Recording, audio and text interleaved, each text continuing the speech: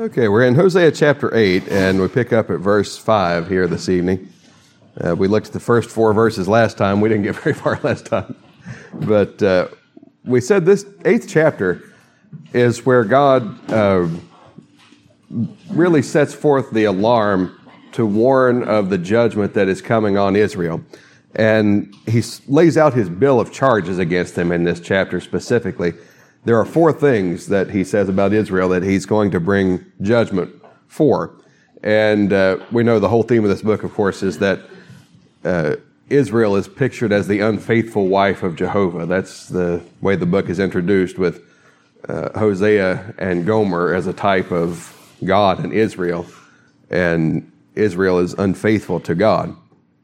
And so we have the bill of particulars in this chapter of the things that Israel has done that are the reasons for judgment. And the first one we saw there in verse 1, at the end of the verse, they transgressed my covenant and trespassed against my law.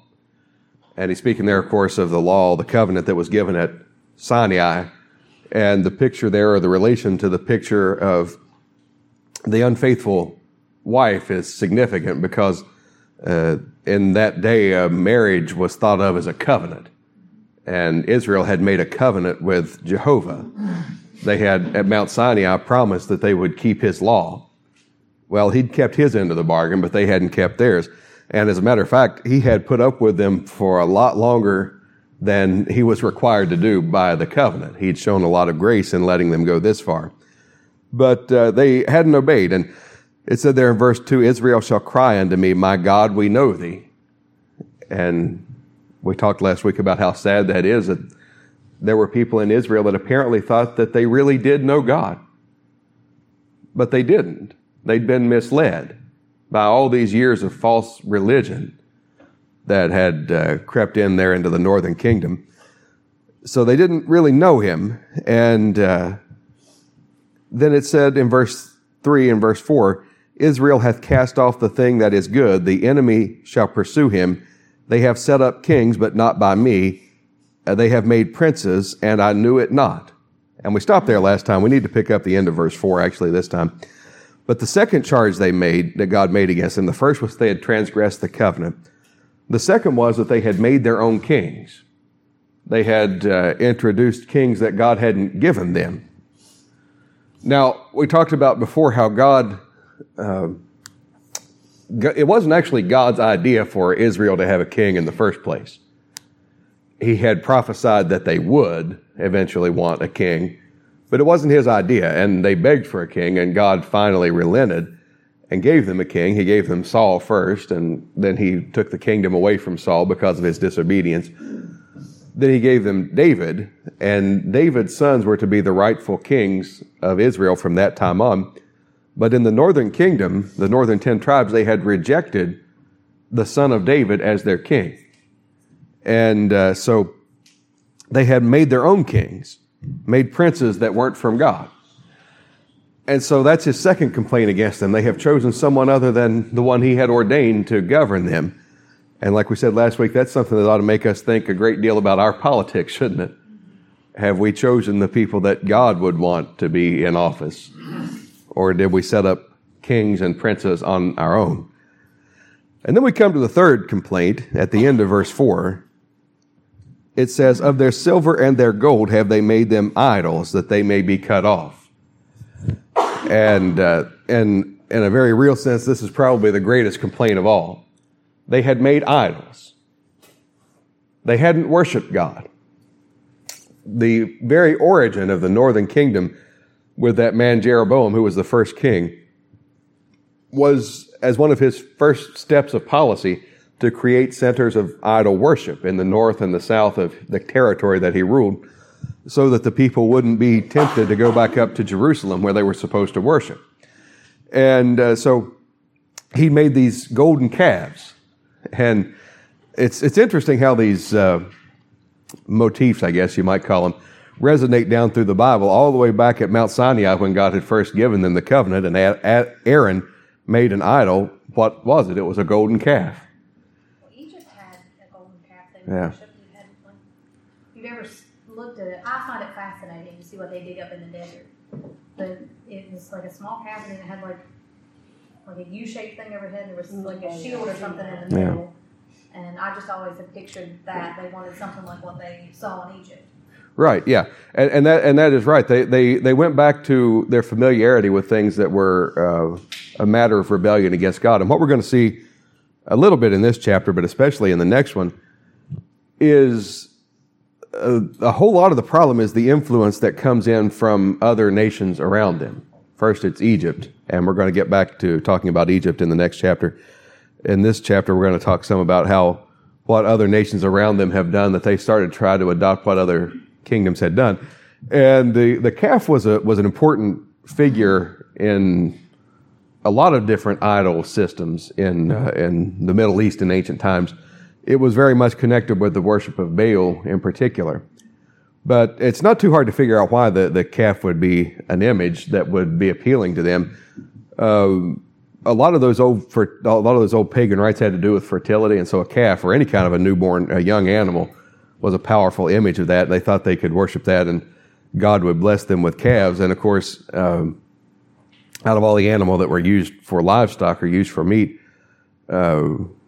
cattle were sort of at the apex of that, right? Because, in my opinion, at least, beef is the king of meat, right? It's better than anything else. A lot of other preachers make fun of me because if we go to a homecoming dinner and there's a plate of fried chicken and a plate of meatloaf, I'll get the meatloaf, and they tell me I'm probably not really right with God because preachers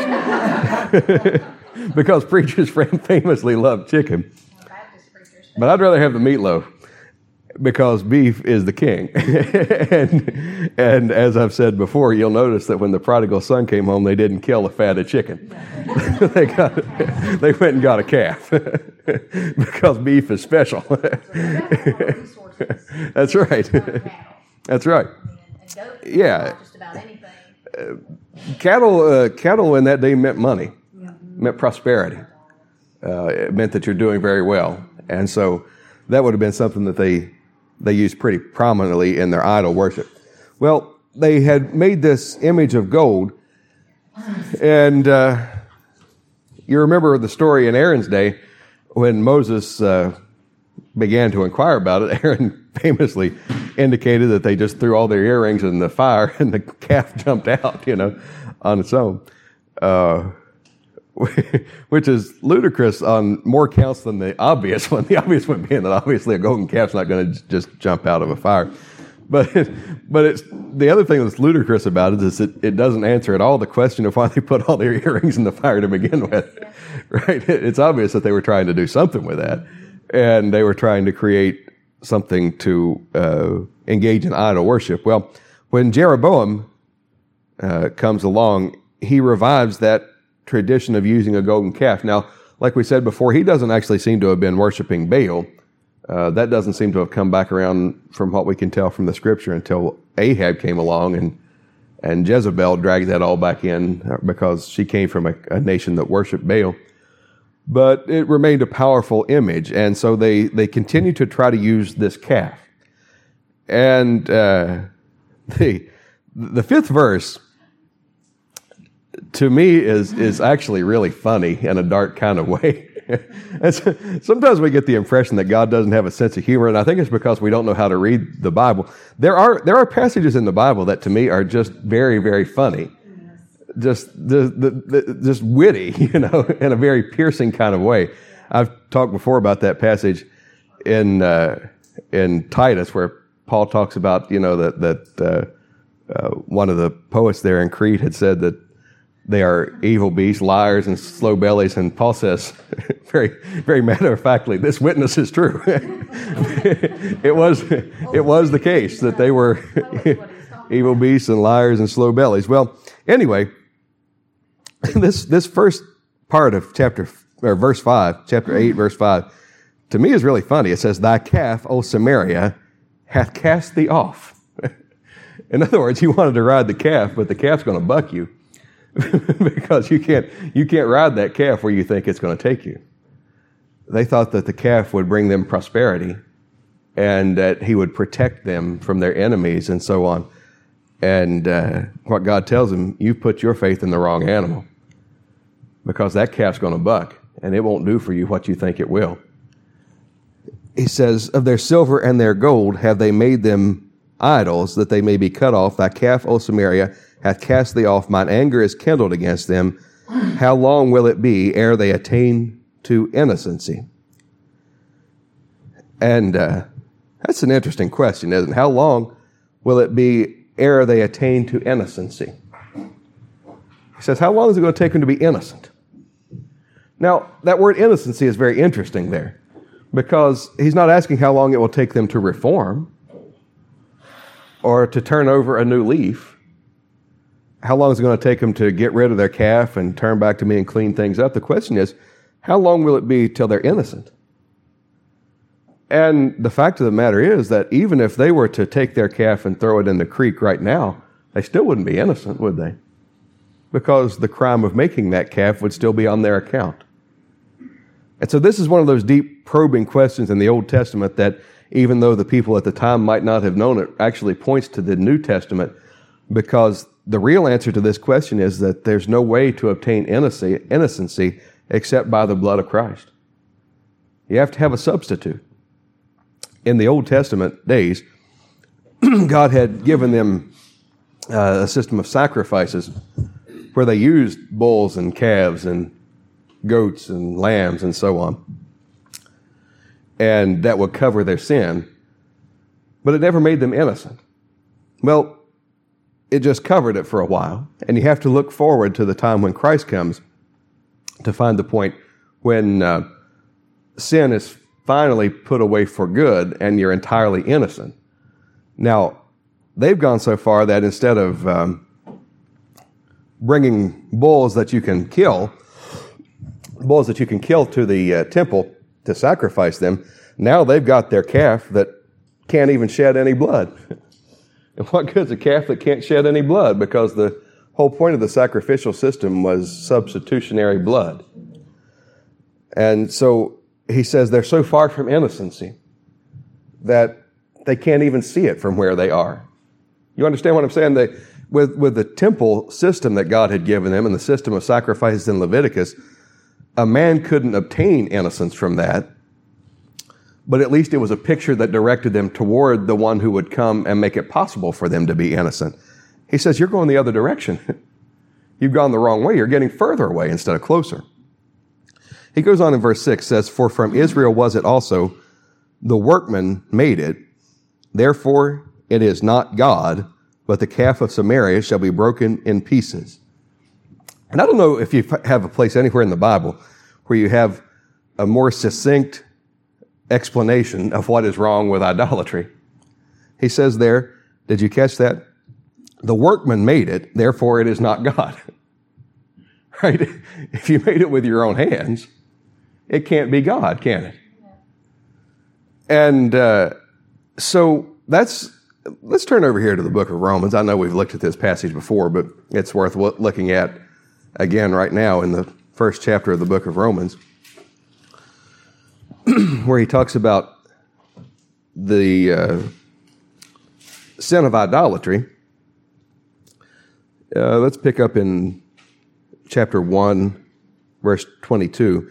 Professing themselves to be wise, they became fools and changed the glory of the uncorruptible God into an image made like to corruptible man and to birds and four-footed beasts and creeping things.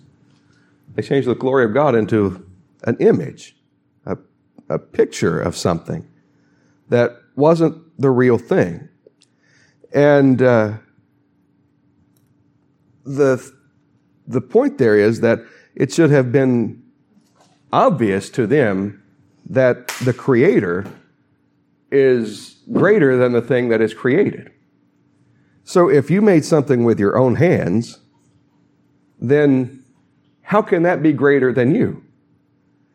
He says there in verse 25, who changed the truth of God into a lie and worshiped and served the creature more than the Creator, who is blessed forever. And what a wonderful description that is of really what all sin is, isn't it? Worshiping the creature more than the Creator. How does a person's heart get so deluded that you can make an image with your own hands and then somehow believe that that image is greater than you are? Well, it really takes a lot of blindness from Satan to be able to do that, doesn't it? I want to turn over here for just a second to a passage in Isaiah in the 44th chapter that probably, it's a fairly lengthy passage, and I'm going to read here quite a bit because this is probably the greatest takedown of idolatry in the whole Bible. I said the one in Hosea is probably the briefest or most succinct and most clear, but this passage in Isaiah chapter 44 is much longer, but it is such a powerful thing to describe why idol worship is so silly. It says in verse 9, "They that make a graven image are all of them vanity, and their delectable things shall not profit, and they are their own witnesses. They see not nor know that they may be ashamed." Right? The idol can't see anything. It can't know anything. The idol doesn't even know it's supposed to be ashamed. Should be the person who makes it who's ashamed, right? "Who hath formed a god or molten a graven image that is profitable for nothing? Behold, all his fellows shall be ashamed, and the workmen, they are of men. Let them all be gathered together, let them stand up, yet they shall fear, and they shall be ashamed together. The smith with the tongs both worketh in the coals, and fashioneth it with hammers, and worketh it with the strength of his arms. Yea, he is hungry, and his strength faileth. He drinketh no water, and is faint. The carpenter stretcheth out his rule, he marketh it out with a line, he fitteth it with planes, and he marketh it out with a compass, and maketh it after the figure of a man, according to the beauty of a man, that it may remain in the house. He heweth him down cedars, and taketh the cypress and the oak, which he strengtheneth for himself among the trees of the forest. He planteth an ash, and the rain doth nourish it. Then shall it be for a man to burn, for he will take thereof and warm himself. Yea, he kindleth it, and breaketh bread. Yea, he maketh a god, and worshippeth it. He maketh it a graven image, and falleth down thereto. He burneth part thereof in the fire, with part thereof he eateth flesh. He roasteth roast, and is satisfied. Yea, he warmeth himself, and saith, Aha, I am warm, I have seen the fire. And the residue thereof he maketh a god, even his graven image. He falleth down unto it, and worshippeth it, and prayeth unto it, and saith, Deliver me, for thou art my God. They have not known nor understood, for he hath shut their eyes, that they cannot see, and their hearts, that they cannot understand. And none considereth in his heart, neither is there knowledge nor understanding to say, I have burned part of it in the fire. Yea, also I have baked bread upon the coals thereof. I have roasted flesh and eaten it. And shall I make the residue thereof an abomination? Shall I fall down to the stock of a tree? He feedeth on ashes, a deceived heart hath turned him aside, that he cannot deliver his soul, nor say, Is there not a lie in my right hand? He talks about all the labor that these people go to make a god. We have this smith down there fashioning it, and he's hungry, and his strength faileth. He drinketh no water. And this god he's making doesn't seem to be able to help him or provide him with any water or anything to eat. It doesn't do him any good at all. He's wasting out all his strength to produce this thing that can't do anything at all. We have carpenters that are measuring and cutting to make this figure. Even at one point it talks about they're planting trees specifically to grow up into idols. And can you imagine that? Planting a tree maybe that wouldn't even grow in your lifetime, but you're going to teach your son how to be a carpenter so he'll know one day how to take that tree and make this out of it. They're taking this wood, some of it, and burning it. Evidently from this passage, it seems like they would burn the wood and either make idols out of the ashes, or maybe whatever part didn't burn, they would consider that something sacred, and they make an idol out of what was left over after the fire. And it never seems to occur to them how silly all this is. That's what it says at the end of the passage, is there not a lie in my right hand? Said that their minds, their hearts couldn't understand that this whole thing was a lie. How in the world could you make a thing and then pray to it? There is one thing that ought to be very clear. It's that the creature ought to worship the Creator and not the other way around. But they've got the whole thing turned upside down in their heads. And that's what Hosea says there in chapter 8, verse 6. The workman made it, therefore it is not God. If you make it, it can't be God, because one of the things that defines God is He is the one who made you and not the other way around. We see things like that in some of the, like, Native American Sure. things like that. And how would you equate that to like some of the great works of art from the medieval period, like Da Vinci and Michelangelo and all that. I mean, I don't know that anybody actually worshiped those things. Well, that raises a whole other interesting question when you talk about that, because first of all, I think it is fair to say that Christianity, and I use that term very loosely here, I'm not necessarily talking about the true born-again church, but I'm talking about churches or entities that call themselves Christians, have not at all been immune from drifting toward idolatry at times. And by that I mean that they take certain objects that have been made by men, and if they don't exactly call them God, they give them a certain veneration that is not given in the Scripture. And that certainly has happened in the history of the so-called church, right? And it still happens today with great frequency.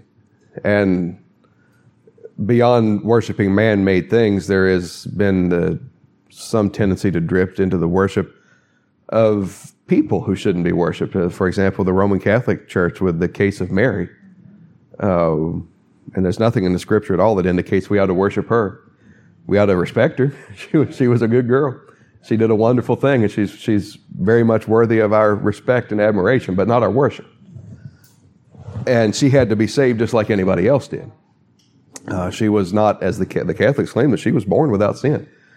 And that's actually what a lot of Protestants and Baptists and people don't understand, that when the Catholics talk about the Immaculate Conception, they're not talking about the conception of Christ. They're talking about the conception of Mary, because they believe she was conceived without sin, and that's why she was able to bear Christ. Well, that's the deep question, isn't it? or the better the question than that is, like if Mary had to be born without sin to preserve Christ from sin, wouldn't Mary's mother also have had to have been?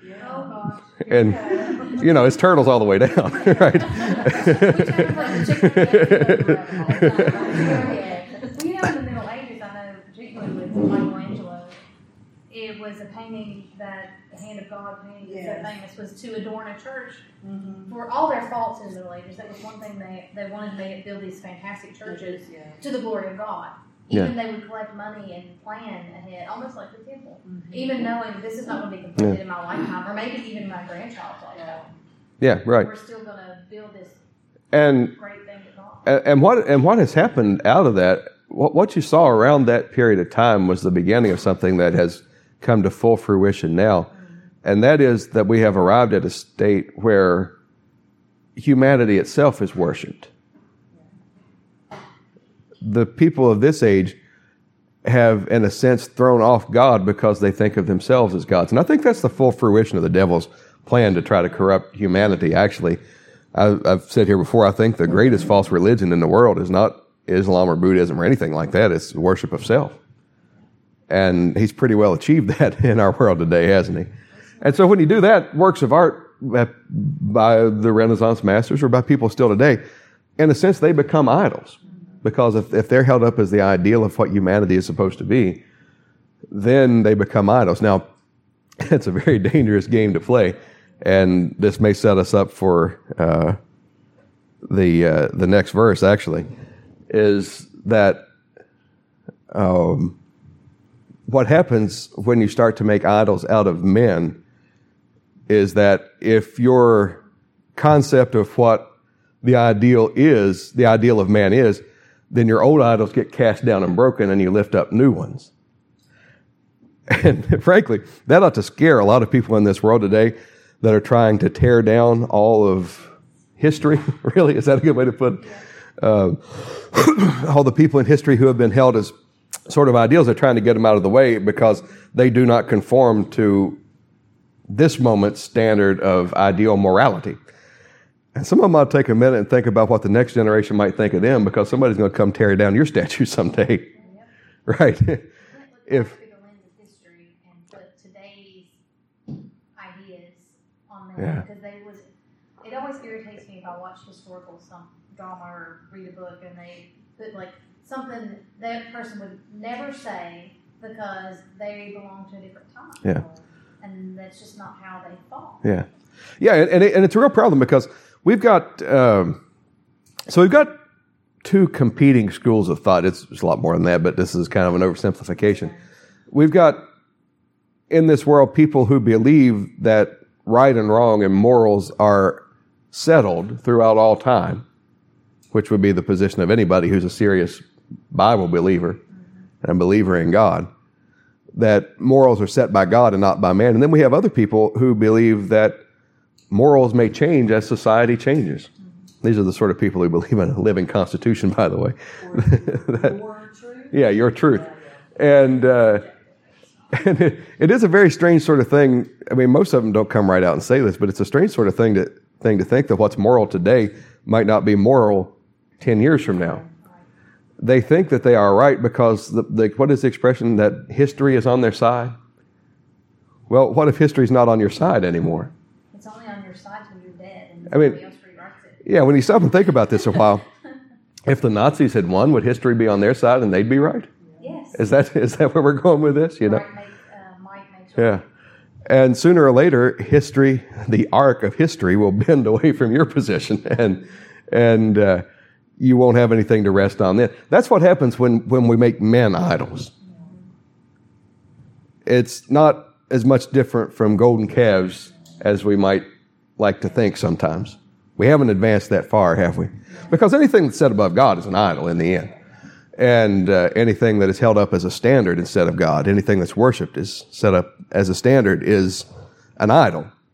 Well, in verse 7, the end of, I don't know if I read all of verse 6 there, it says, the calf of Samaria shall be broken in pieces. God's going to throw down their idol. And the explanation for that is in verse 7, which is one of the most memorable passages in this whole book. It says, for they have sown the wind, and they shall reap the whirlwind. It hath no stalk. The bud shall yield no meal. If so be it yield, the strangers shall swallow it up. And so we have this very poetic expression. They have sown the wind, and they shall reap the whirlwind. Now, what in the world does that mean? They shall sow. Yeah, this is pretty important. There is in the Bible a general principle of sowing and reaping. And the most famous expression of that, of course, is in the book of Galatians, where it says, be not deceived, God is not mocked. Whatsoever a man soweth, that shall he also reap. And it mentions in that passage, you can either sow to the flesh or sow to the spirit. And if you sow to the flesh, you'll reap corruption, it says, of the flesh. Well, whatsoever a man soweth, that shall he also reap. And it might also be worth mentioning as we pass by that if you sow and things go as you hope they will, you'll reap a great deal more than what you sowed. Well, what we find here is they sow the wind, and they're going to reap a great deal more wind than what they sowed. What is the wind that they are sowing? There are a few different things in the scripture that you might look at that give some indication of this. One of the ways the word wind might be used in the scripture is as a reference to something that passes over all nations. The winds come from the east, they come from the west, they come from wherever. They come from the south, they come from the north. Sometimes invading armies are referred to as winds and so on and things like that. The idea is that the wind can cover a lot of ground. It can move a long way, can't it? It can carry a rumor from the north and so on and so forth, especially in that day where the fastest mode of travel that anybody had was the fastest horse they could find. A wind could cover a lot more ground than a man could, couldn't it? And the idea of a wind, I think, had to do with the fact that they were receiving things into their land that had come from far off. And I think that makes sense if you think about the context of what's coming next in this chapter. This maybe will make more sense after we read the next few verses. But there's going to be a lot of discussion in the next few verses about their dealings with Assyria. And so the idea here is that this nation, which was supposed to be a city set up on a hill, I think, that's a New Testament expression, but I think it certainly applies to what God intended Israel to be, this unique nation on the earth that was set apart to himself, that would represent him before all the world, and all the other nations were supposed to look to Israel to see what was right and wrong. That was God's idea for them. They were supposed to be a light to lighten the Gentiles. Now, we know that passage ultimately is a prophecy of Christ because Israel never did do that. But ideally, that's what Israel was supposed to be, a light to lighten the Gentiles. And yet, instead of demonstrating the worship of Jehovah to the rest of the world so that the rest of the world could see them and come to worship Jehovah, they're starting to drag into themselves all the ungodly false worship that all the other nations had. Where did they get the idea to make a calf? Didn't come from God. The wind blew it in, right? They were doing it somewhere else, and the wind blew it in. And that wind can be awfully deceitful because who doesn't like a cool breeze, right? Sometimes that wind's carrying things you don't want. And the wind was carrying things in on them that were going to corrupt them. It was bringing idol worship from the north and from the south. They were looking at kingdoms like Egypt and Assyria, and they saw their mighty power, and they said, why can't we be more like them? This afflicted the northern and the southern kingdom to some degree. I preached on here before, I think, that altar that King Ahaz had made. Where did he figure out how to make that altar? He went up to Damascus in Syria, and he saw their altar, and he liked it better than the one they had in Jerusalem, I guess. Decided I'd like to have one of those. And the wind starts blowing things in. They start to see what other nations are doing, things that appeal to them, and they think if the other nations are prospering and becoming strong, why shouldn't we be like that? And they start to sow that. That's the seed that they're sowing now. God had instructed them to teach their children in His ways. They were supposed to make their children study the Word of God, to study His law, get those things in their hearts. But by this time, there aren't too many people in this northern kingdom who are teaching their children the ways of God, almost none at all. Do you know what they're sowing in their fields? They're sowing the wind. They're sowing what the wind blew in. And so what God says here is, okay, you sow the wind, you're going to reap the whirlwind. You like the way the Assyrians do it? You're going to get a real close look at how the Assyrians do it. Because the Assyrians are going to come here, and all those things that the wind blew in that you liked, the whirlwind is now going to scatter you all over the world, and you'll see firsthand what all these other nations are doing. You won't have to drag it in and have to grow it here anymore, because the whirlwind is no place for sowing, is it? As a matter of fact, there's scripture that talks about that, about a person who observes the wind is not going, you can't sow in a wind. You're just scattering seed, all your seed will blow away. And you certainly can't sow in a whirlwind. When the whirlwind comes, if you throw your seed out, you're just wasting your seed. And over here in the book of Zechariah, chapter 7, verse 14, I think it gives us very exactly what it is that God was talking about with this whirlwind. It says, but I scattered them with a whirlwind among all the nations whom they knew not. Thus the land was desolate after them, that no man passed through nor returned, for they laid the pleasant land desolate. That's what the whirlwind is. The whirlwind that they're going to reap is the wind that scatters them among all nations. And they have been scattered among all nations and never have returned. Now, some have returned, but the nation as a whole has not returned to her land after the whirlwind. And he says the reason they got the whirlwind is because they sowed the wind. There are consequences to the things you do. They had no root. One of the places that wind is famously used in the Bible is in the book of Ephesians in the 4th chapter, where it talks about people blown about with every wind of doctrine.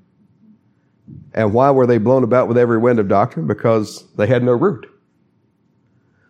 They hadn't sowed the right things, right? Because the things that the devil would have you sow, the things that the wind blows in, don't have any roots. They won't hold too good when the wind blows. There are some plants that set their roots in very deep. There are certain types of trees that can put their roots in dozens of feet into the ground. And you find some of these especially in areas that have high winds because the wind can't blow them down. But there are some trees that have hardly any root at all. And and it's kind of surprising. There was a tree that blew down back on the hill behind the house there a few years ago. A big old red oak tree. I mean, a big one. It was probably close to 100 feet tall. And the wind blew it over and it pulled up the whole root ball. And the root ball was maybe only 10 feet wide. And it was just sort of an amazing thing to look at because it really looked like something on the top, but there wasn't any root. How was it standing? And people are like that. Churches are like that. Nations are like that. A lot showing on the top, but the roots aren't very good. And when the wind comes, it won't stand. It's so important that you get your roots settled in the right place. We've talked here some about that passage in the book of Ephesians before, about how important it is to get people settled on sound doctrine. Because let me tell you, there's a lot of false doctrine blowing in the wind these days. And if you start to sow that, you're going to build churches that have a lot of show, but no stability. Yeah, and we see that a lot in the world today right now, don't we? We have all these big churches that blow up overnight and then they blow out because there wasn't anything really there. There was no stability, and so the whirlwind comes and they're gone. Well, that's what happens when you sow the wind. If you start building people up on a doctrine that is not built on the grace of God and the blood of Christ, if it's built on what man can do or how good a show we can put on or whatever like that, listen, the time's going to come when somebody else is going to find something more appealing to give them. If they haven't been genuinely born again, if they haven't been changed on the inside, then all those old things are going to appeal to them and somebody else can tear the thing down. It happens on a national level. I think probably, if we'd be honest about our country today, we've done a lot of sowing the wind. It astonishes me about our country, really, and it probably shouldn't, I guess, knowing what we know from human nature and from the Bible. But when you think about how successful and prosperous this nation was for so long, and now seems determined to get rid of all the values and morals that prosperity was built on, it's almost like a national suicide, isn't it? And isn't it very strange how in this country for the last 50 or 60 years especially, among a certain class of people, there's been this obsession with the idea that other nations are doing things so much better than we are, and we need to drag in their ways of doing things. And sometimes in economic or financial matters, about how to manage our economic system, sometimes in religious matters. I mean, before the late 60s, for example, Buddhism and all this New Age stuff was almost unknown in the United States. And then the Beatles and a bunch of other people go over to meet with their Indian religious leaders and drag this stuff over here. And now we've got all this stuff ingrained into the culture. I mean, in 1960, you would have had a hard time finding an American who knew what karma or yoga or any of those things were. And now they've entered into the culture. And we've learned all this sort of New Age stuff. And it's corrupted our thinking a lot more than we realize. We have adopted all this into ourselves, and that stuff is directly counter to the gospel of Jesus Christ.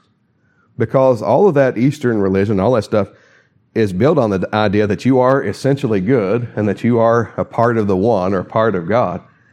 And that is as contrary to the doctrine of Scripture as anything you can imagine.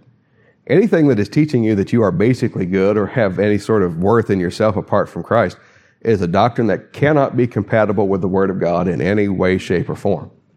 And it's dangerous. But it's drifted into the church, hasn't it? I'm amazed these days how much is taught in church, or how much church people say, what sort of little slogans they post on social media and things like that, that directly contradict the Word of God. Well, the wind blew it in. That's where it came from. And if you sow the wind, eventually you'll reap the whirlwind. I don't know why in the world, in our nation, with the way God has blessed us and the prosperity we had in this country, we would look at other countries that were less prosperous or in worse shape and think, hey, we've got to start to adopt their ideas. Yeah. It doesn't make sense, does it? But you sow the wind. And what the wind blows in eventually becomes the whirlwind. that blows you away. And I think we have a real risk of that in this country these days. The foundations, the roots of our country have been deeply eroded in the last few decades. And we stand in a position very much like Israel did at this time. And so what it says there is that it hath no stalk, the bud shall yield no meal, if so be it yield, the stranger shall swallow it up. You can't grow crops in the whirlwind, right? And if you try to grow crops in places where there are severe winds, it just becomes almost impossible to do that. Most plants can't survive at all. The ones that do are not the sort of plants you could use for food. And he says, this is what's coming upon this country. Now, verse 8, it says, Israel is swallowed up, now shall they be among the Gentiles, as a vessel wherein is no pleasure. Right, speaking again of the fact that they're going to be scattered among all the nations. And really, they're going to begin to live like the Gentile nations, even though they will remain a distinct people. They're going to start to behave like them and act like them to a great extent, as a vessel wherein is no pleasure. Now remember, he had set Israel apart as his own people, and they were the apple of his eye. But he says he can't take pleasure in them anymore. He goes on and says in verse 9, and this is the fourth charge against them, for they are gone up to Assyria, a wild ass alone by himself. Ephraim hath hired lovers. Yea, though they have hired among the nations, now will I gather them, for they shall sorrow a little for the burden of the king of princes. The fourth complaint is that they have turned to other nations for their help instead of turning to God. And that's what it's talking about there when it says they've gone up to Assyria and they've hired lovers. Now remember, the image in this book is of Israel as the wife of Jehovah. And the idea there is that the wife is supposed to look to her husband for her protection. But he says they hired the Assyrians to protect them. And if you read the story about what actually went on, long before the Assyrians conquered them, they were paying tribute money to the Assyrians for their protection. There were concerns about other nations like Egypt or whoever coming up against them. And what sets the stage for their eventual conquest by the Assyrians is that they begin to buck against the demands for tribute money. And so that's the idea there. He says, and this connects with the idea of sowing the wind and reaping the whirlwind, doesn't it? He says you paid them for your protection.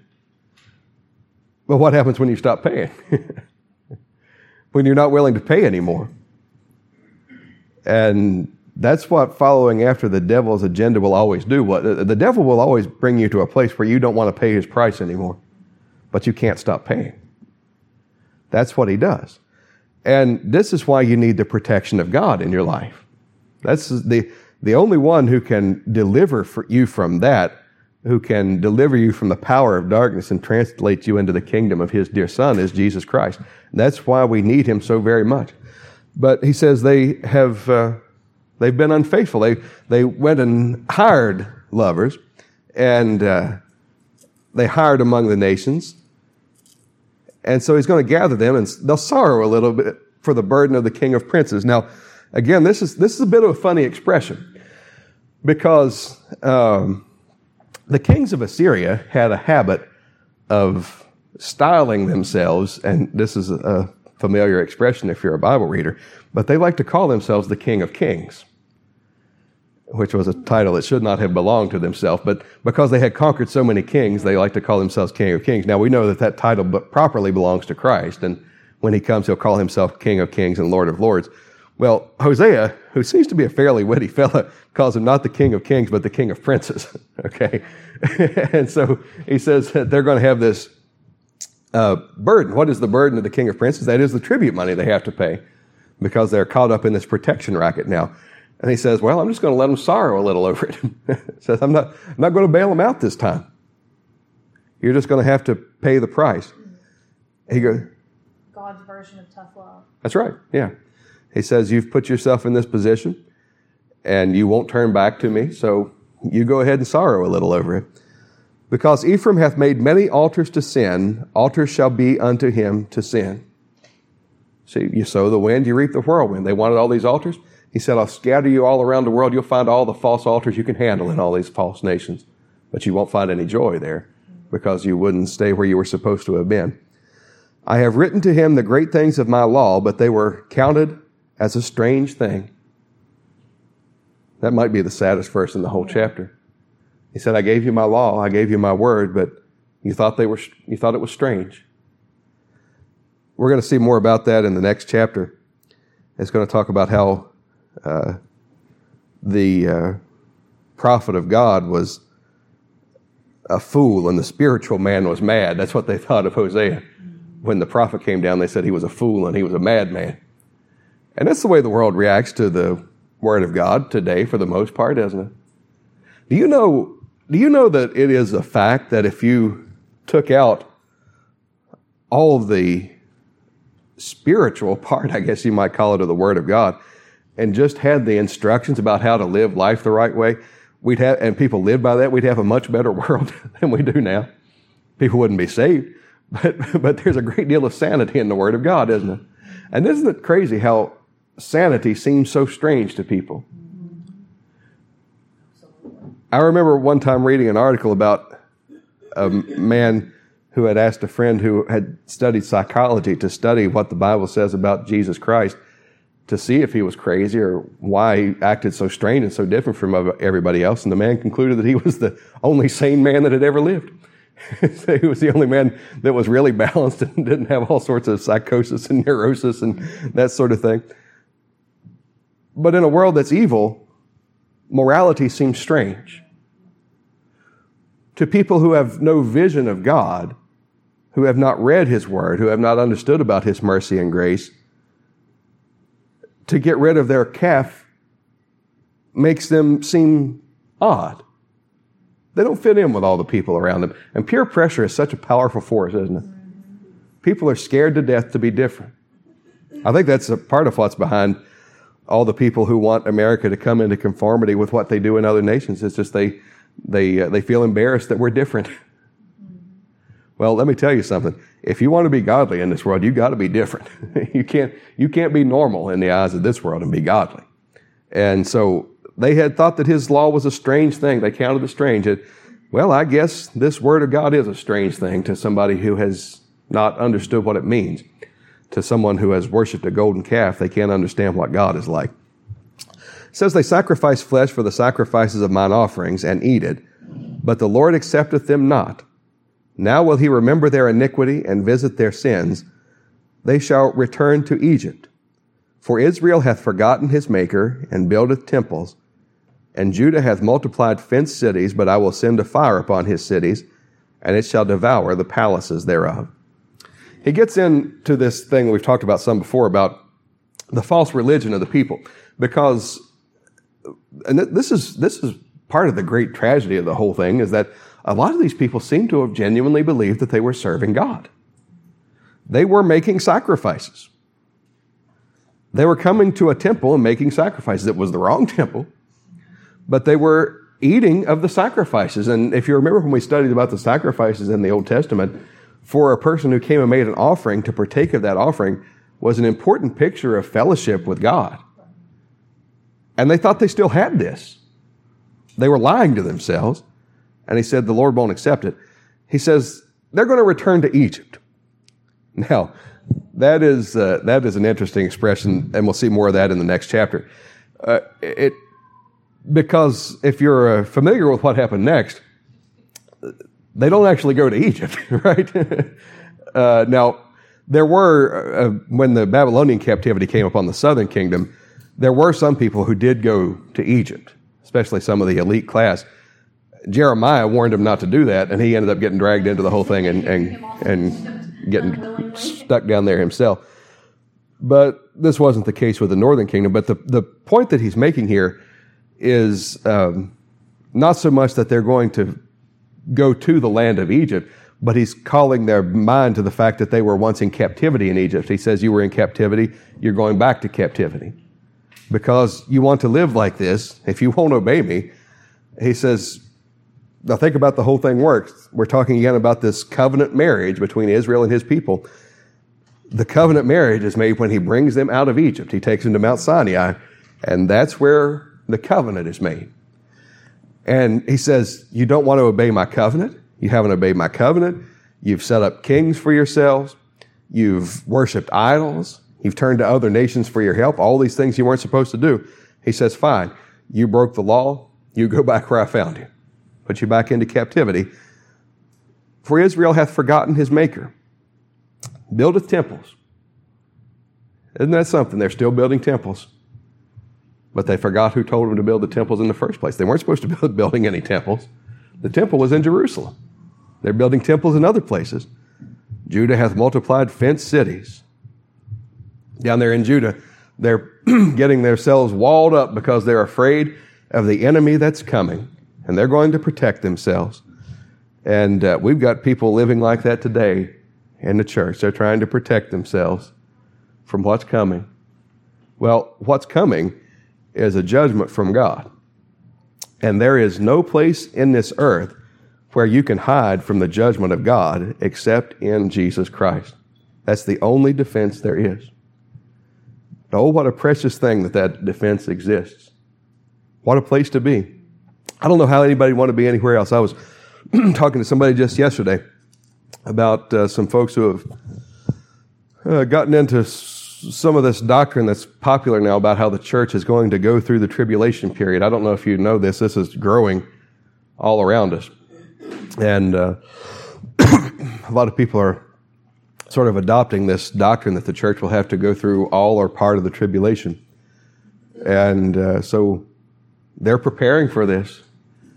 They're building their bunkers and putting up they're building their bunkers and putting up their canned foods and their bottles of water and so on. They can't give up the idea that they can protect themselves. That's right. They're trying to protect themselves.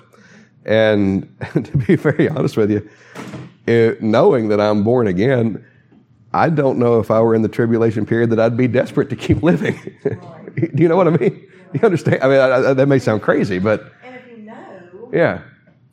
Then you got 3 years of horror. Yeah. I mean... Right. And there's a big... If you see anybody that's making this argument, there's several things that you can notice are wrong, but let me give you just this one real quick and we'll close. One of the arguments they're making is that those of us who don't believe or that the church will go through the tribulation are not preparing the church for the persecution that is to come. And that is a straw man argument, because nobody who believes in a pre-tribulational rapture is arguing that the church won't have to go through tribulation or through persecution. It has ever since we started.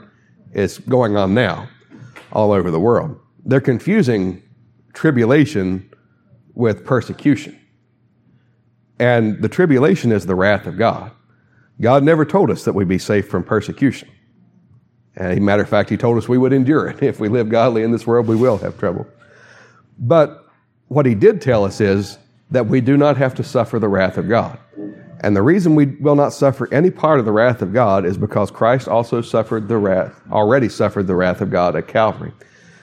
If He were to put the church through any of the wrath of God, He would be saying that Christ's suffering at Calvary was not sufficient to pay for that.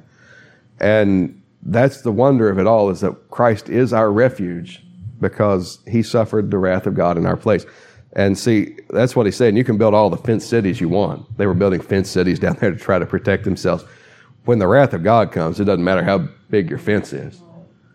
The only place you can be is in Jesus Christ. And thank God that He's given us a place of refuge. Well, we'll stop there for tonight.